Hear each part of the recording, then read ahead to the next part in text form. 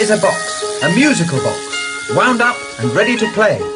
Can you guess what is in it today?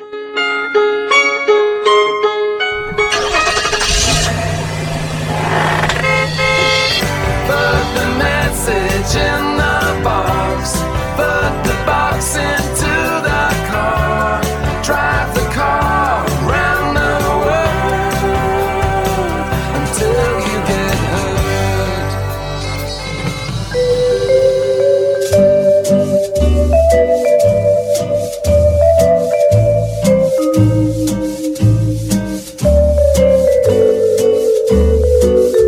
Well, hello. This is Box 39, and there's a lot of stuff coming out of that box today. I am Bill Lawrence, and for the next hour, please join me, young Adrian Cohen, and old Ian Talentire as we open Box 39 exclusively here on Colne Radio. Hello, I'm Ian Talentire. This is the radio show that finds the treasures in Box 39. Ian, have you had a good week this week? Well, mentioning my age like that, Bill, I'm not quite sure, but having been walking in the great British countryside most of the day with the sun on my back and my rucksack over one shoulder, I'm in recovery, you know. I feel so much better, Bill. How about you, sir? Well, it's been one of those weeks, really. I think I've been emerging from a very, very long tunnel this week, and my week, I suppose, it's best described as sparse, neat, and perhaps a little bit tidy. Do you know, I'm a reasonably priced sort of person this week. Reasonably priced? Well, on that basis, we better open the box and see if we can find some treasure, Bill. Okay, let's open the box.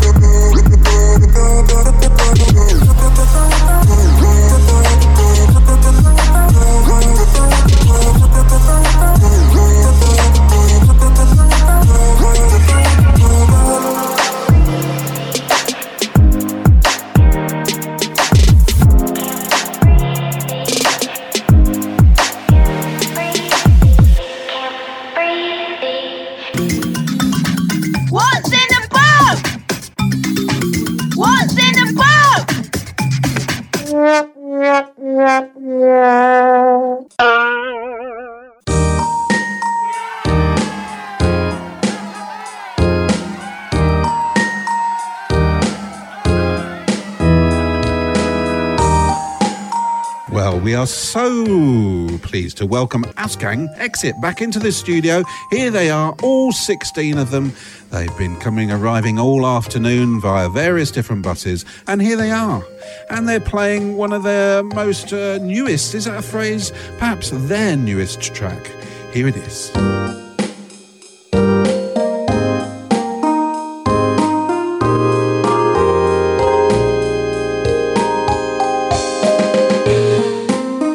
Okay, lovely. Now, Ian, how are you? You told us earlier you'd been out walking, and what else has been going on? What else do you want to talk about? Well, while I was out walking, Bill, I was having a little think about what we should talk about this evening, because we normally have 3 little sections of chat, and there's nothing like leaving it to the last minute, is there? Having a little thought. So I was thinking, and I've got a line for you. Let's see where we go from here. So, Bill, man walks into a pub. Yes. Has a quick look round and walks out again. Is this a joke? What was going on here? Where's this sort of introduction leading to? Well, it begs a question, doesn't it? Probably the question. What are we looking for in a pub? Friends? Like-minded people? I'm with you. Decor? Comfy seats? Nice bar staff? Well, I think good beer, but a bar staff who do remember my name is something I like, I have to say, but good beer that's crispy, crunchy, beer that I enjoy drinking every single gulp. Well, on that note, let's just reflect on where we were, I think 3 weeks ago. Yeah, 3 weeks ago. Were we really? Yeah. Were we not here? That was you and me, the two of us together. And we would drag ourselves from our air-conditioned niceness, from the room that was cool and pleasant to be in, and we would walk through the heat, pollution and humidity to imbibe what could best be described as chemical soup, I believe. Were we in Brightlingsea again? No, we weren't. Not on this occasion, because the beer is far better in the Black Boy. We were drinking Indonesian lager. Oh, yes, we were in Indonesia, and the lager was, there was Bali High, wasn't there? There was Anchor, there was Bintang. Didn't really matter what it was, Bill. It all tasted the same. Generic, wasn't it? It was cold, though. Yeah, for a few minutes, I would say. But I suspect on that holiday, when we went out of an evening, we were going out for the social occasion, the chat, to meet people we'd really not met before. We'd heard their names. We didn't know what their faces looked like. The beer certainly didn't change. Well, the name did, but the bottle contents didn't. So it was really a social occasion where we were putting faces to names. Now, normally you put names to faces. So what was that man? I'm going back to that thing you started with. What was that man looking for in the pub? What's the punchline to that? Well, that on reflection probably has a different answer for every individual walking through the door to the pub. Well, now tell me this. I want to ask you this then. Why do you walk into a particular pub? I think I need to be nice to the pubs I walk into now, because we're somewhat blessed, aren't we, on our side of town? We are. With some great establishments serving quality beer. Oh, yes. So we certainly don't need to be worrying about the beer. The Oddie. Yes. The New Inn. Yes. Ale House. Oh, yes. Fat Cat. Indeed. And then just about on our side of town, as it's on our side of the high street, the Monkeys. Absolutely. So there are, though, reasons to pick and choose between those, as we well know. Well, I'm not sure if quality of the product isn't the factor here, really. You know, is it maybe atmosphere? You know, I personally love that clean double drop. I love those sparkles of taste bud joy. I like the achingly gorgeous ease of sip is one of the things on my list. But atmosphere, you think that's important? Well, yeah, it is, and that's generally generated by the staff, the decor, the seating, and, frankly, the other punters who are in there. Great atmosphere in the Monkeys and the Fat Cat, but I wouldn't go in either if I wanted to have a conversation and be heard. Yeah, absolutely right. And, of course, I have a wonderful advantage of I have electronic ears, and I'm able to turn my ears up and down. But even for me, the noise level is too much, isn't it? Self-furnishings are out of fashion in pubs. So are carpets, so are curtains or blinds. And therefore, it's one of the problems I face being a bit of an old deaf man, is that the noise just bounces all over the place and increases. More people come in, they shout louder. Deafness in pubs is a bit of an issue.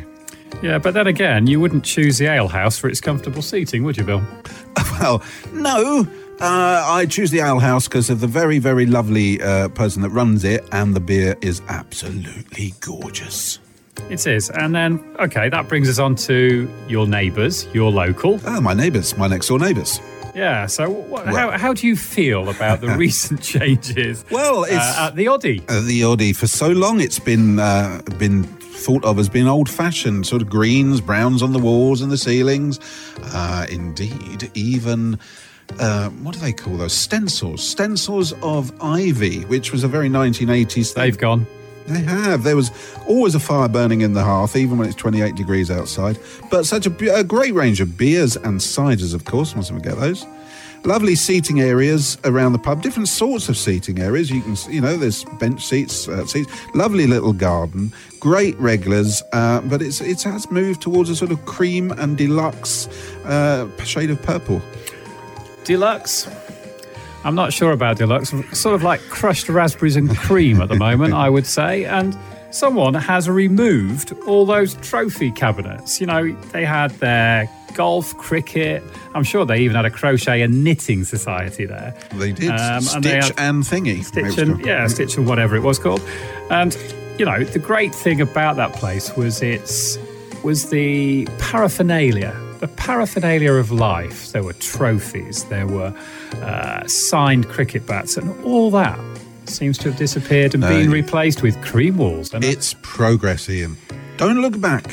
Progress, change, manage movement.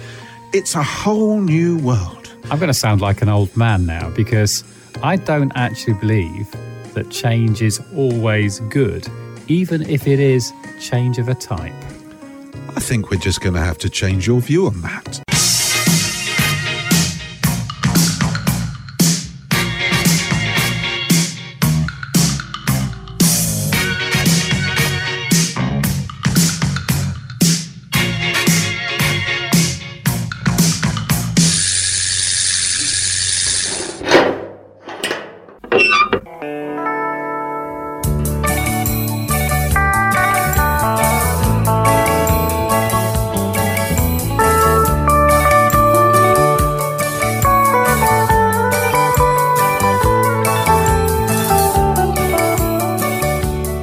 Recently, 3 employees from this radio show met together secretly 8,000 miles away from Colne Radio Towers on the island of Java, part of the string of islands that form Indonesia, above Australia and under Malaysia, nestled in that Indian Ocean and at the Southeast Asian gateway to Oceania.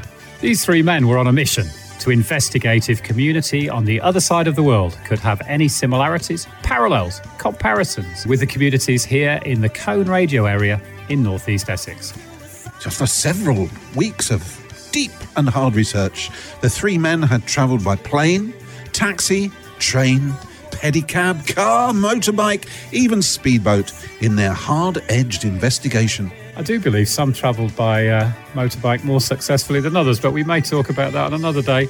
They had been to volcanoes, walked through jungles, stood atop mountainside tree huts, gazed across vast plains, walked in paddy fields and stood atop the most ancient of temples. Do you know they jogged through dense traffic? They battled across crowded markets. They'd been to palaces and plantations. They'd bathed in monsoons and burning sunshine, 100% humidity, and very large insects. On this, our first report from their recent expedition to Indonesia, Bill, Adrian and Ian make their way to a beautiful clifftop hotel, the Queen of the South. With the jungle edged meeting the hot sands and the crashing waves below their vantage point, and on sun loungers under palm trees, they sipped their ice-cold drinks and reflected on their overall impressions of their trip.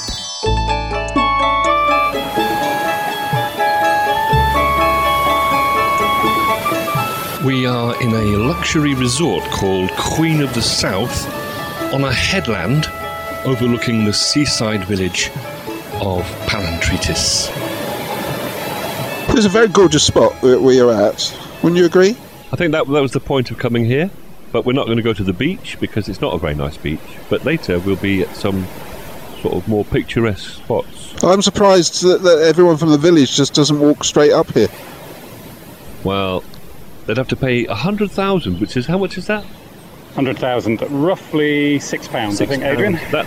To local people, that's prohibitive, and it stops all the courting couples coming up here every night and just filling up this whole space.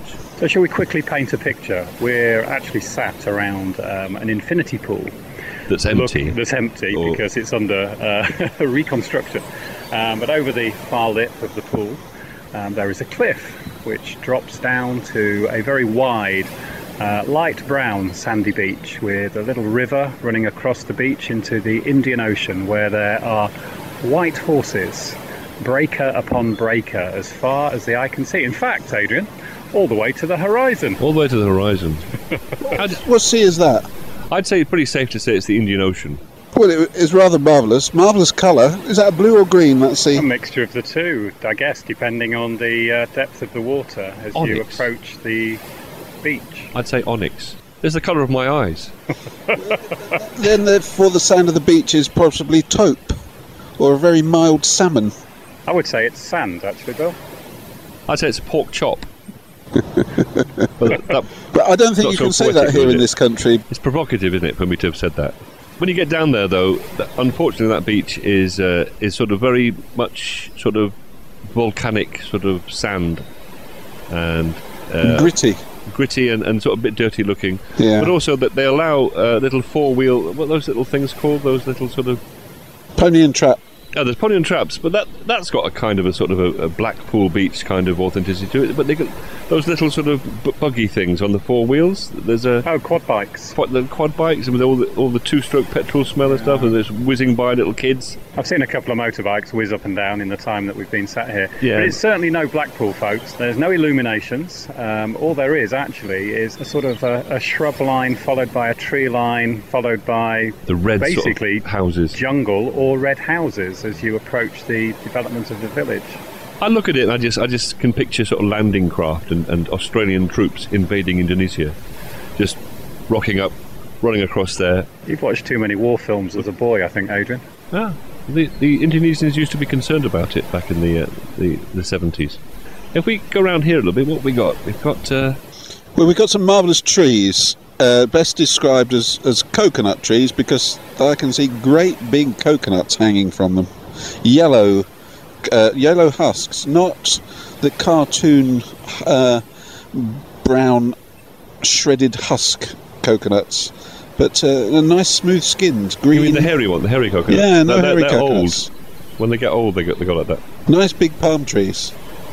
We're actually benefiting from just a classic coconut tree that's got no coconuts in it. We're sitting in the shade of that big one there that's got the kind of the what's that, the kind of the these trees have got the same kind of Hindu cloth on them that we had to put on to go into that Hindu temple on that mountaintop a couple of days ago. Black and white check pattern, yeah. But as we look round to our left, there is a lawn which is manicured to within about a nanometre of its life. Behind, sort of going then towards the hotel reception, there's a beautiful open dining area. It's called a pondopo. It's kind of a triangular, low-slung triangular roof on posts with no walls. It's classic Indonesian architecture there, or Javanese anyway. You would think of it as a sort of, I guess it would look like a Japanese temple. Yeah, like a pagoda thing, yeah? Pagoda. And the lawn is really the forefront of the headland, isn't it? You stand centrally, you've got this wide sweeping beach to the right, and looking out to the left is a craggy hilltop with some magnificent crashing waves coming in and smashing into the rocks. It's incredibly atmospheric. There's a light wind blowing off the sea, which is helping to keep us cool at 33 plus degrees. And it's just, well, quite simply beautiful. Yeah, it is. That pool is looking like some sort of ex-Soviet complex on the banks of the Black Sea at the moment. Not quite as beautiful as it's supposed to be.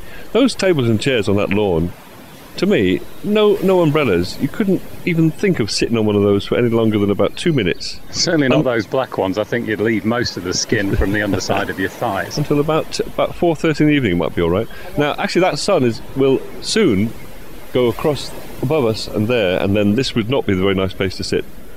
because it'll just go across there and then it'll set over there. That's the west over there. And so what did we work out that oleander, is that what we suggested these other trees were? These sort of gnarly ones. They look like you see them in an olive grove or something, but they've got no fruit and a lot of branches and very few leaves.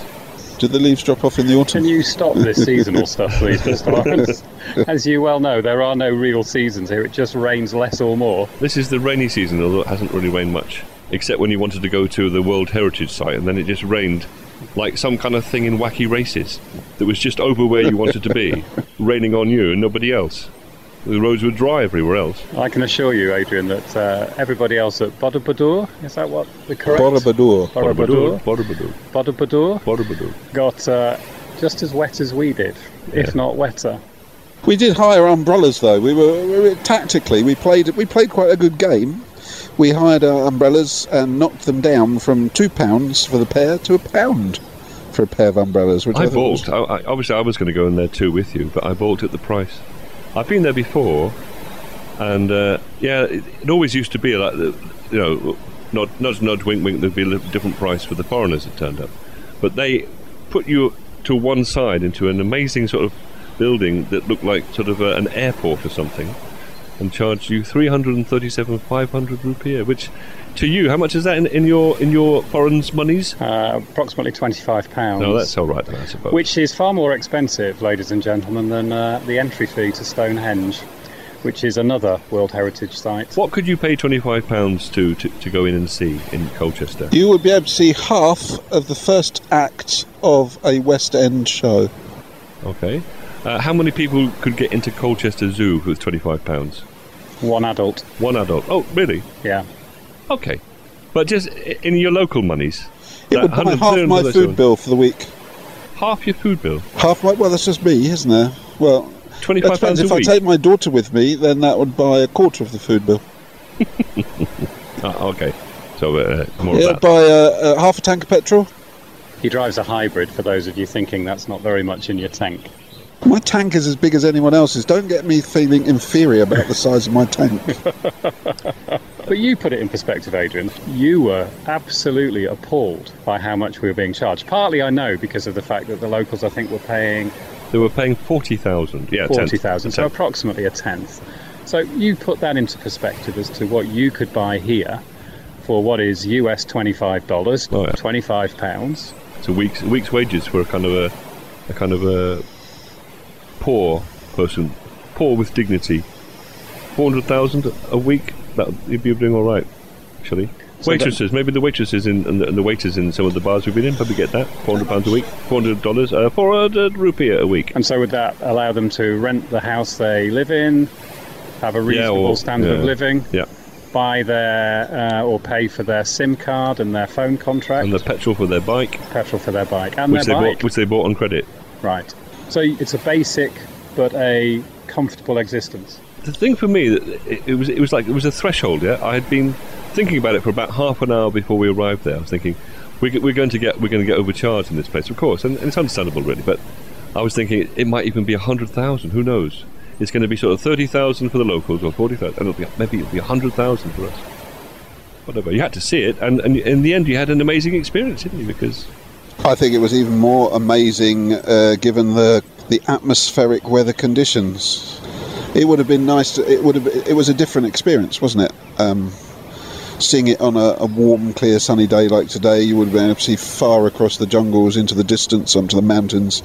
We couldn't see that, but we had this alternative experience, which was just as good, of rain bouncing off every surface. Grey rock, shaped, carved. What do they call those reliefs? Your umbrella, the sound of it, the smell of it. There certainly was a smell to the smell of the jungle. The smell of the jungle. Yeah. The rain on the greenery. It creates a kind of a smell that you get in the countryside in Britain a bit. We think that we get weather at extremes back in the UK, and I had no appreciation of just how warm and humid it would be after 4 to 7 degrees of Colchester the week before we flew out.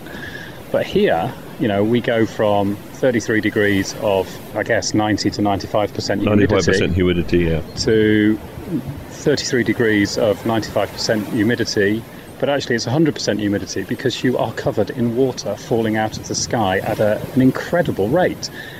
I don't think I've ever been in rain like that before. I mean, the umbrella was barely doing its job of keeping my camera dry, and that was all I was particularly concerned about.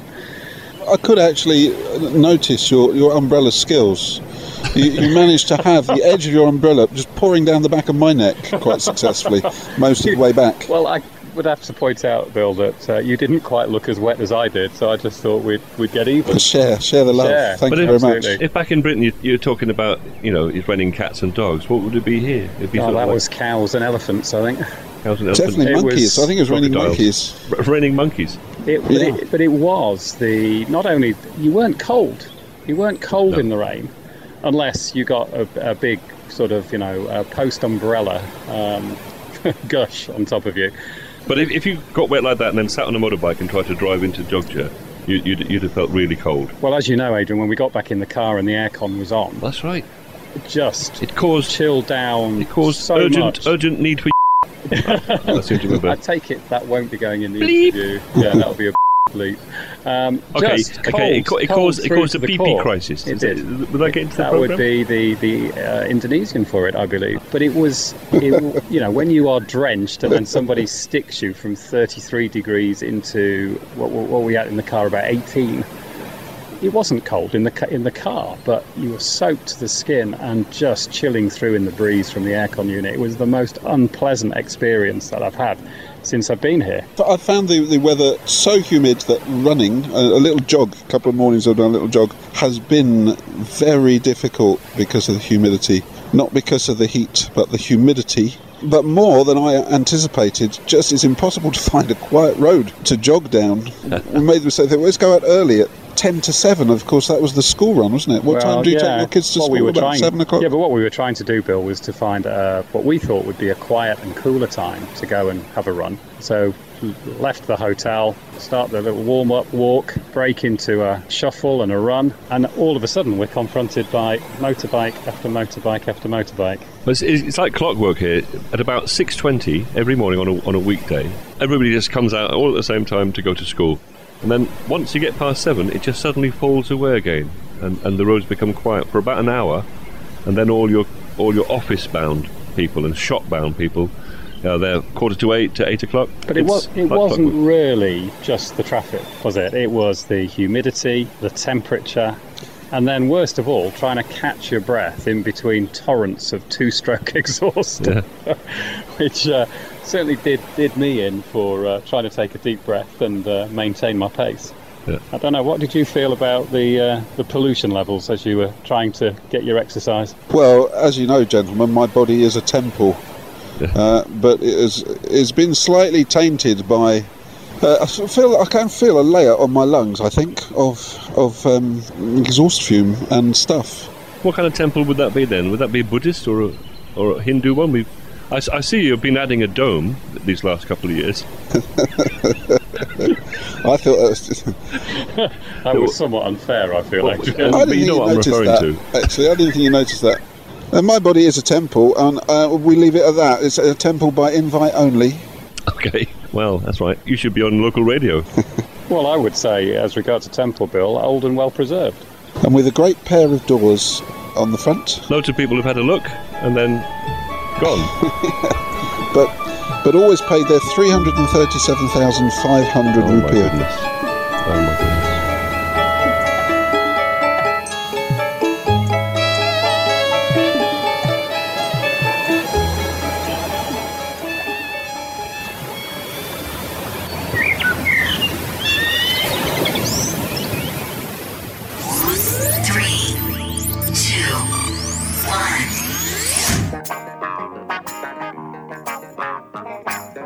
You're listening to Out of Box 39 with Bill Lawrence, Adrian Cohen and Ian Tallentire here on Colne Radio.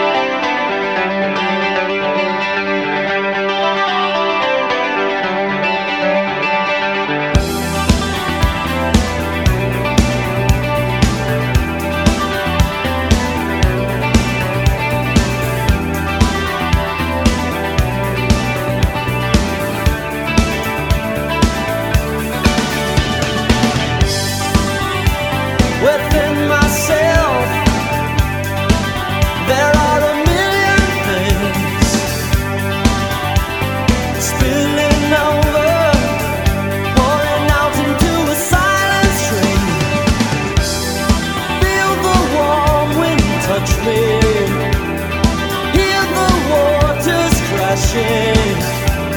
See my windows wiping clean.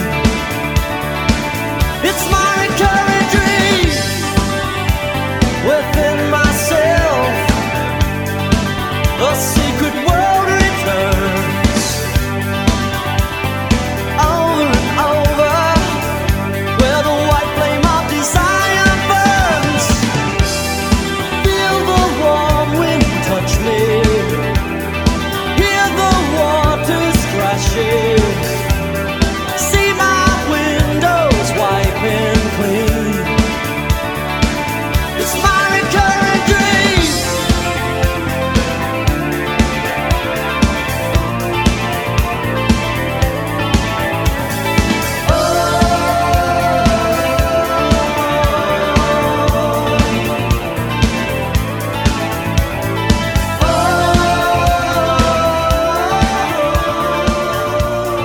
Recurring Dream was a best-of compilation album by rock group Crowded House, released in 1996, and which included most of their singles as well as some new songs. The album's title, Recurring Dream, was named after this song that you're listening to, which, oddly, was not included on the compilation, but was later featured on a rarities collection called Afterglow, released in 1999. Crowded House are often thought of as being an Australian band, but Neil Finn, the band's leader, is in fact from New Zealand.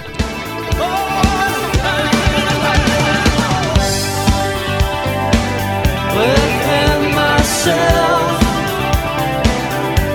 there are a million things.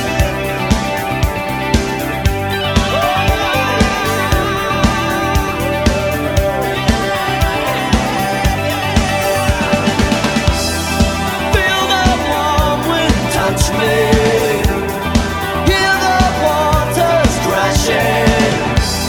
See my windows wiping clean. It's my recurring dream.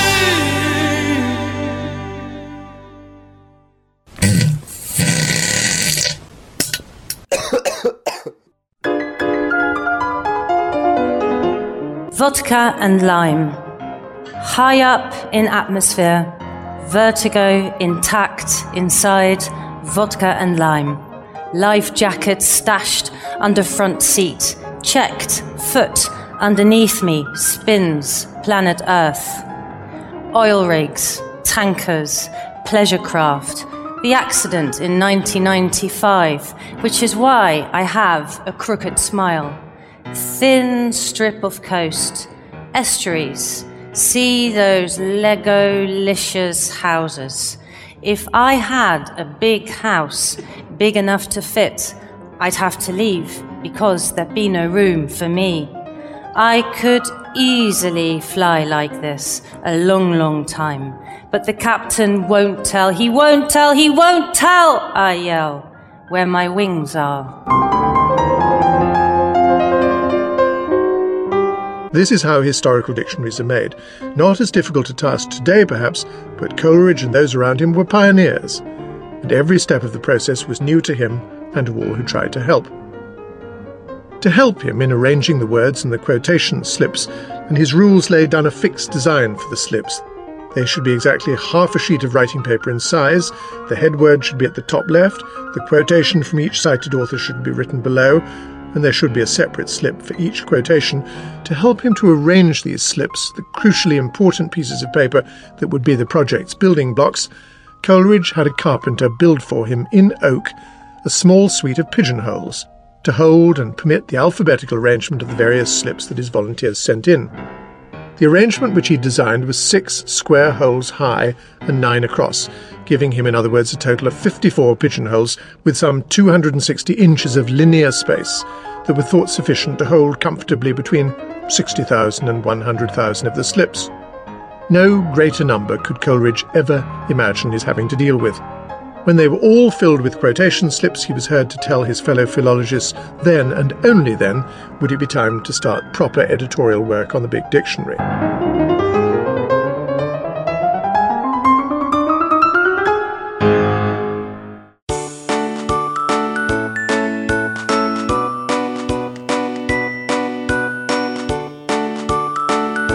this is Outgoing Exit, and this is a good day for buses being on time.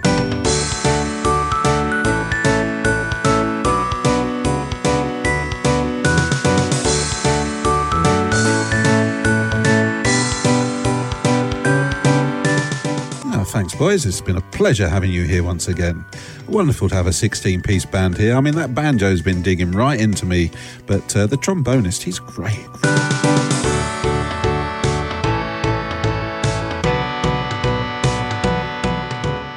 So, Ian, chat to me. Well, I was racking my brains for an interesting topic during that last piece of music, and I've come up with shop fronts. I think you've thought quite long and hard about that one then. Well, come on, Bill, what's in a title? Quite a lot. You may call me sir. Well, sir, what do you see when you're in town? Shop fronts. Are they different from those you see anywhere else in the country? Plastic, wood frames, clear coloured glass, generic plastic logos, glossy lit signs. Does anyone actually look above them at the varied style of buildings, the barely hidden history of the towns we live in? Who has actually wondered why in Colchester there is a perfect semicircular bowed window above KFC? Come on, Bill, walk me down the high street. Let's have a mini tour. Hang on, I'm just putting on my trainers. I bought Nasdaq. Right, okay. Where should we start? Let's go back to the post office walking east. Okay, look right. Headgate. Okay. Yep. Look left. Northgate. Northgate. Views down North Hill. Yep. St. Peter's Church. Lovely. Was a site of a foundry during the Civil War. Was it really? Made bullets and shells for the royalists who were stuck within the city walls. They're the ones with the better hair, weren't they? They were the ones with the very floppy hats and the moustaches, yes. But don't forget, as you sort of cross the road, to look over your shoulder, obviously when you're crossing with the green man, because otherwise you're going to miss Jumbo. Jumbo. What a wonderful thing, Jumbo. An old-fashioned Victorian water tower, completely redundant, but beautiful. Yeah, but, you know, what's going to happen to its now rather wet, dripping facade? But that's one for the future. So, we cross the road, move eastwards, and on the left we have... Corn Exchange? Is that the old Corn Exchange? It is the old Corn Exchange. Most people are going to think it's where the buses stop or where you can buy some fried chicken or go into a sweet shop. But actually, historically, it was the Corn Exchange, and then I understand became a fire station. Really? Yeah. So, moving slightly further east, still on the left-hand side of the road, we've got the Old Co-op Bank, which I think is called the Prince Albert Building and used to be the foyer to a theatre. It's very nice, isn't it? It's a beautiful, beautiful stone facade.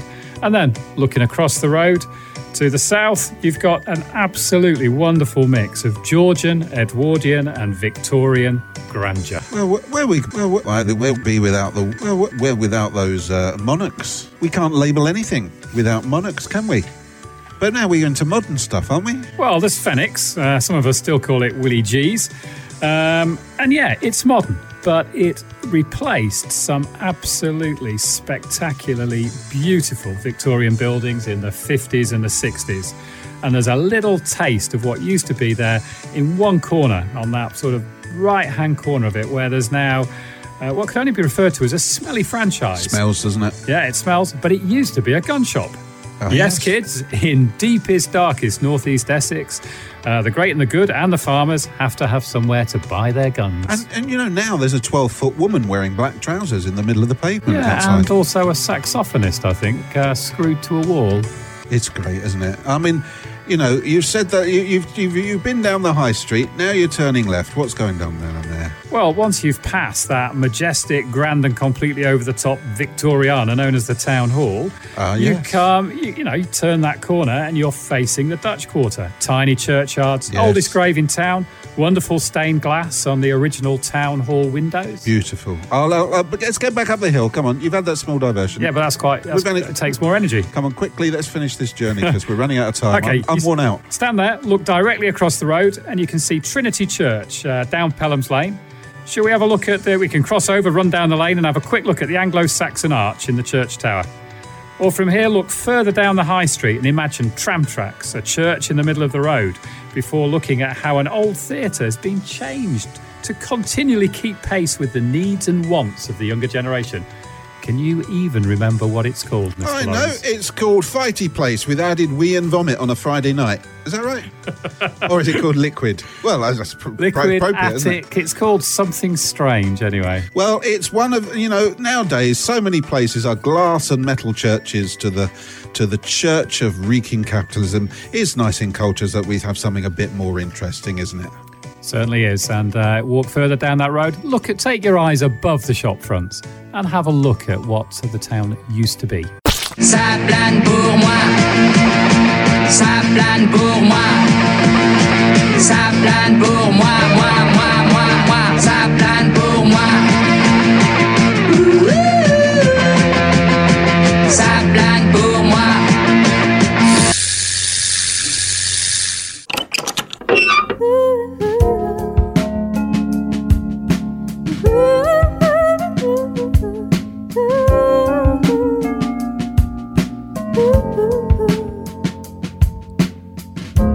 Go west, paradise is there. You'll have all that you can eat of milk and honey over there. You'll be the brightest star the world has ever seen. Sun-baked, slender heroine, a film and magazine.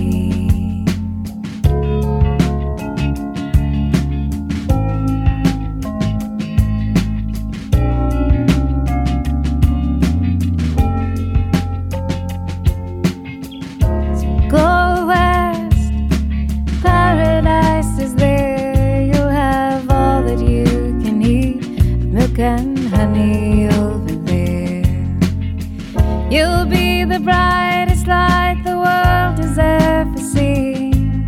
The dizzy height of a jet set life you could never dream. Your pale blue eyes, strawberry hair, lips are sweet, skin so fair, your future bright, beyond compare.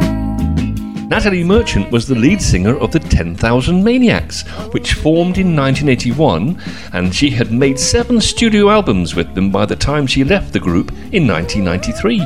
She emerged from the studio 2 years later with her first solo album, called Tiger Lily, which kicked off with this track called San Andreas Fault. The album was a critical and commercial success, spawning her first top 10 hit and 2 further top 40 singles, and would go on to sell over 5 million copies, making it her most successful album to date. San Andreas Fault moved its fingers through the ground. Earth divided, place collided, such an awful sound. San Andreas Fault moved its fingers through the ground. Terracotta shattered, and the walls came tumbling down. Oh, promised land, oh, wicked ground, build a dream, tear it down. Oh, promised land, what a wicked ground, build a dream, watch it all fall down.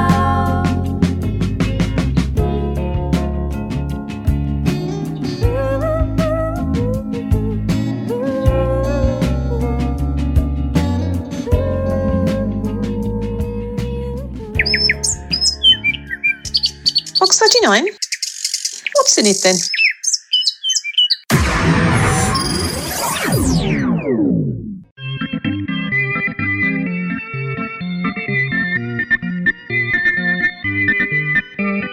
Civilians are advised to stay in their homes.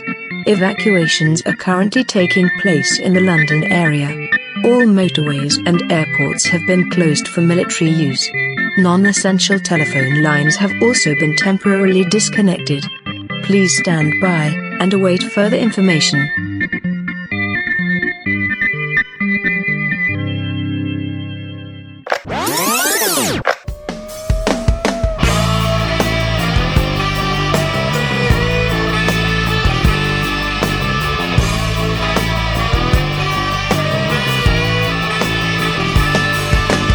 Give me all your paper, Mom. Give me all your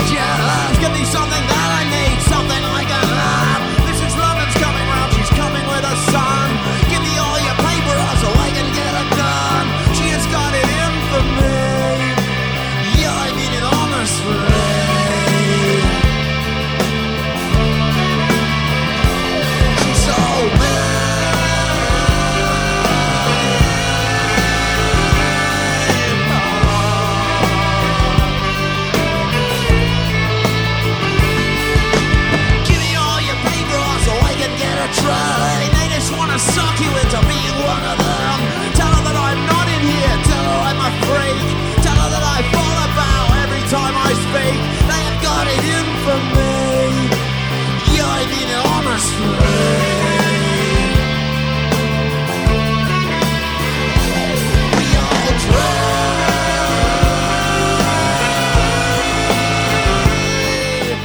Founded in London in 1977, post-punk art rockers, the Psychedelic Furs, found commercial success in 1981 with an album called Talk Talk Talk, which yielded 2 singles in the UK, the second of which was Pretty in Pink, the inspiration and theme tune for the 1986 John Hughes film of the same name. Their first single was this song, Dumb Waiters, although this live version is from a tour in 2000 when the band reformed after an 8-year hiatus.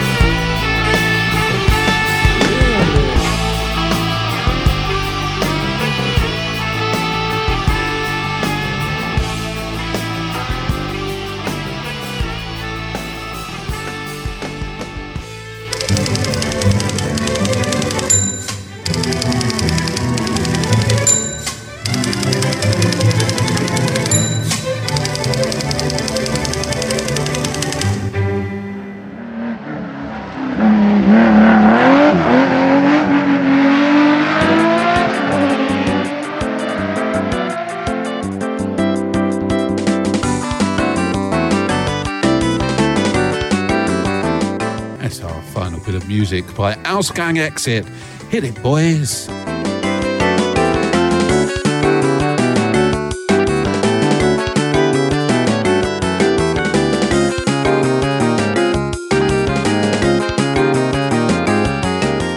That's terrific stuff. Thank you very much, boys. We'll see you again next time. Now, we've had a listener's letter in. Really? Yeah, it says, I'll read it to you. It says, Dear Out of Box 39. That's us. On a recent science programme, they said, there are as many atoms in a single molecule of my DNA as there are stars in a typical galaxy. How amazing to be able to even know that. Will the mystery of my missing socks ever be solved? And that's from Neville. Neville Orange from Brightlingsea.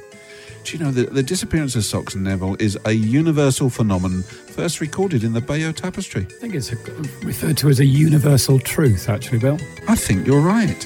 Now, let's find some more. Let's pluck some more universal truths from here, then. Can you tell me about another universal truth? Well, you're setting me tasks because I had another think about what we should talk about next, and we chatted in the simplest of terms about the High Street and its historic potential. And that got me thinking about what is done to highlight what is good and also what is unusual in Colchester. The Colne Radio darts team, they're quite unusual. I've seen them. Well, football team. Yeah, the football team. There's the Colne Radio tap dancing squad. Yeah, okay. They keep falling in the sink. Maybe not those ones. Thank you. You had to get that in, didn't you? Okay. Seriously. Well, look, are you back to history again, Mr. Tolstoy? Well, I think I'm heading towards history, tourism and money. Now I like that. Enlighten us with your thoughts, please. What do people come to Colchester for? That's a little question for you there.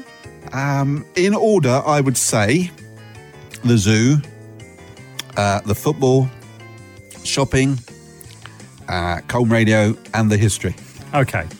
Well, maybe the first 3 of those 5 will take care of themselves when it comes to promotional campaigns and advertising. The history bit and possibly Colne Radio need to be improved upon. Now, the historical aspects of the town and the way that they're presented to visitors has improved slightly. I mean, we've seen new information paving slabs. We've seen a new path laid around the Roman wall in Priory Street where you get to see a pictorial of the breach, and also Balkan Gate being lit. Look, while you've been groaning on. I've just Googled. I've had a quick Google here in the studio, and I've looked at historic Colchester. That's what I typed in. Go on, read it to us then. Top 3. Go on, give us the top 3. Number 1, St Botolph's Priory. Yeah, is that really where you'd want to go to first? Well, you can get quite a nice kebab. Go on, nearby. second. Secondly, Duncan's Gate. Go on, do you really know where that is? I do. It's near Duncan's front door, isn't it? It's not. Walk down Roman Castle Road, through the Roman wall, turn left heading towards, between the two parks. And it is an original Roman gate serving the city about 20 metres on from there. Who's Duncan? I haven't got a clue, Mr. Lawrence. That's not the important aspect. I did at least know where it was. Now, come on, what's number 3? Number 3, it is, hang on, let me scroll down. It is St John's Gatehouse. Now, I wouldn't have expected to see that. I don't believe a lot of Colchesterans even know where Duncan's Gate is, to be honest. Oh, well, you didn't, and you're a historian. So, there are some more interesting and one or two unusual places mentioned. I mean, just looking over your shoulder, I noticed they mentioned the Roman Theatre in the Dutch Quarter, where you can peep through the window, have a look. They mentioned the Roman Church, which I think is at St Helena Road, just off the High Street. Both in the Dutch Quarter, but they don't mention the Dutch Quarter. No mention of it at all. There's nothing about the Civil War and the history of the area. No mention of the Dutch refugees and the trade and wealth that they brought with them when they were being persecuted by the Catholics in Europe. So, just the stuff about Duncan's Gate. Just the stuff about Duncan's Gate. I know. And I can't believe they don't mention the Civil War or the Dutch Quarter or, it's Colchester invented the nursery rhyme. Yeah. Well, Twinkle Twinkle and... the thing, the egg thing. Humpty Dumpty. Humpty Dumpty, the egg one. Absolutely. The egg one. But it's also quite surprising that with all the history we've got and those little bits, those little gems slightly out of the town centre like the Siege House, which if you walk another 100 metres further, I know you've got to cross near a busy roundabout, but there's an array of fantastic Tudor buildings, wooden, timber-framed Tudor buildings, a little nugget of history down by East Bay. No directed walks, nothing of that type. It seems a bit sad.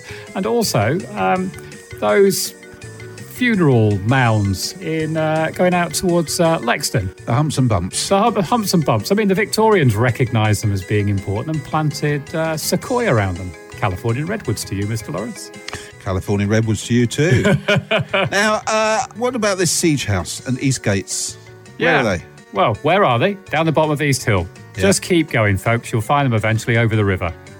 And then we've got that whole series of Anglo-Saxon, Roman defensive ditches protecting the old town. No mention of that. Have you mentioned the Hippodrome? And I don't mean the dance venue, as it used to be called. No, the Hippodrome, where I go jogging. It's, of course, something completely different from a nightclub. The Hippodrome is one of the oldest recorded Roman racetracks. Is that right? Yeah, and the only one ever to be found in Britain. And I believe the only one that has been discovered outside Italy. Well, I think it's marvellous. But you've summed it all up very nicely. But there's only one National Trust property. I know that in Colchester. I believe there is only one, and that's Bourne Mill. Okay, well... It's a bit odd, isn't it? All this history, but nothing of national importance. I think we should ask Duncan what's going on.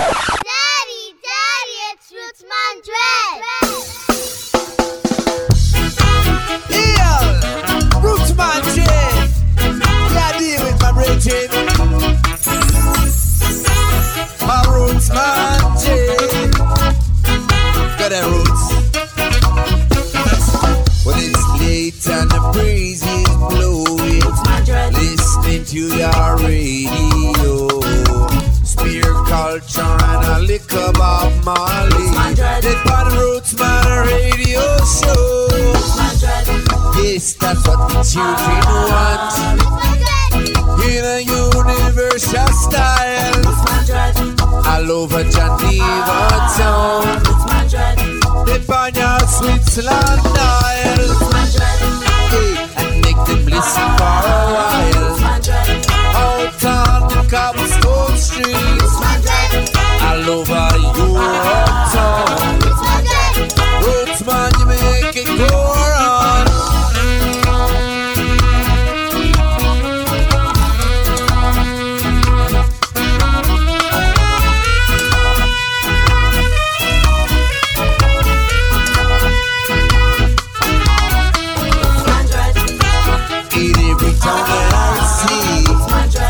There's another Roots Monday. Everywhere that I be, there goes another Roots Monday. According to Reggaeville.com, Johnny Dredd, whose real name is Juan Carlos Guardiola, transcends reggae music into a unique blend of world beat rhythms. His musical influences are diverse as a result of his Rasta and Cuban-American background. With his undeniable rebel soul, he infuses Caribbean-influenced beats and Afro-Cuban and rock sounds into every one of his songs. This combination provides the audience with contagious rhythms and powerful, soul-wrenching melodies, apparently. According to me, on the other hand, you're better off listening to the reggae played by Lee Gardner on his programme Feel the Rhythms here on Colne Radio every other Thursday night at 9 p.m.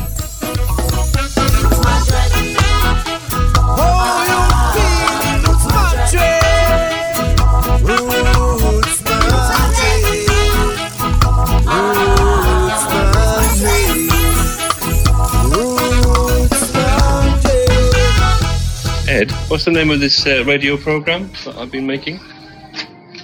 I don't know. Bill's Big Bag of Onions. Bill's Big Bag of Onions. Are you sure? Yes. Onions. Big bag of onions. It was the onions. Big bag of onions. It was the onions.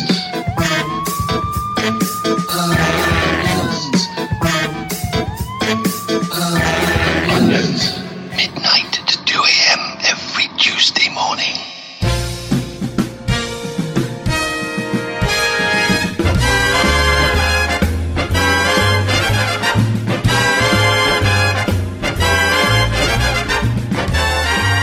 You have been listening to Out of Box 39, the Thursday night community and magazine programme here on Colne Radio. You have been listening to Bill Lawrence. You've been listening to him cough as well. Adrian Cohen and me, Ian Talentire.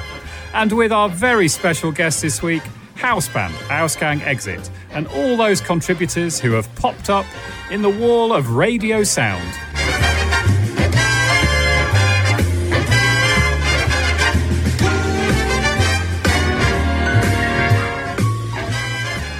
Good show then, Bill? I thought the music was rather good. It was a good show for you. Yeah, sort of warm and historic, mate. Yeah, I sometimes found it quite punctual. At times, it was almost hot-headed, wasn't it? Debatable.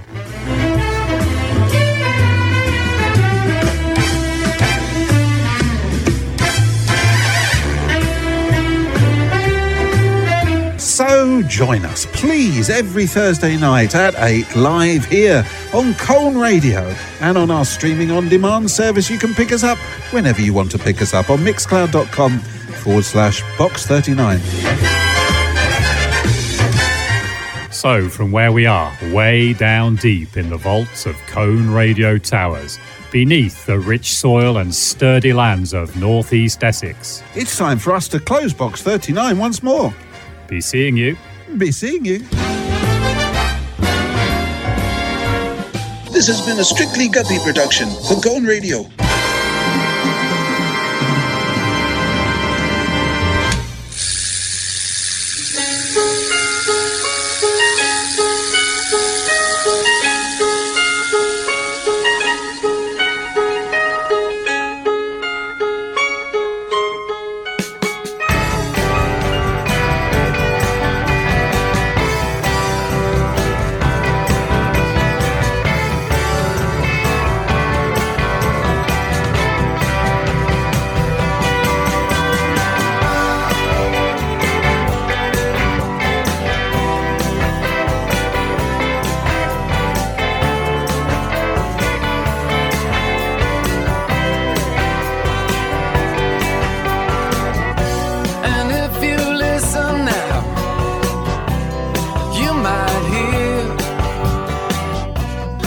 new sound coming in as an old one disappears. See the world in just one grain of sand. You better take a closer look, don't let it slip right through your hand. Won't you please hear the call?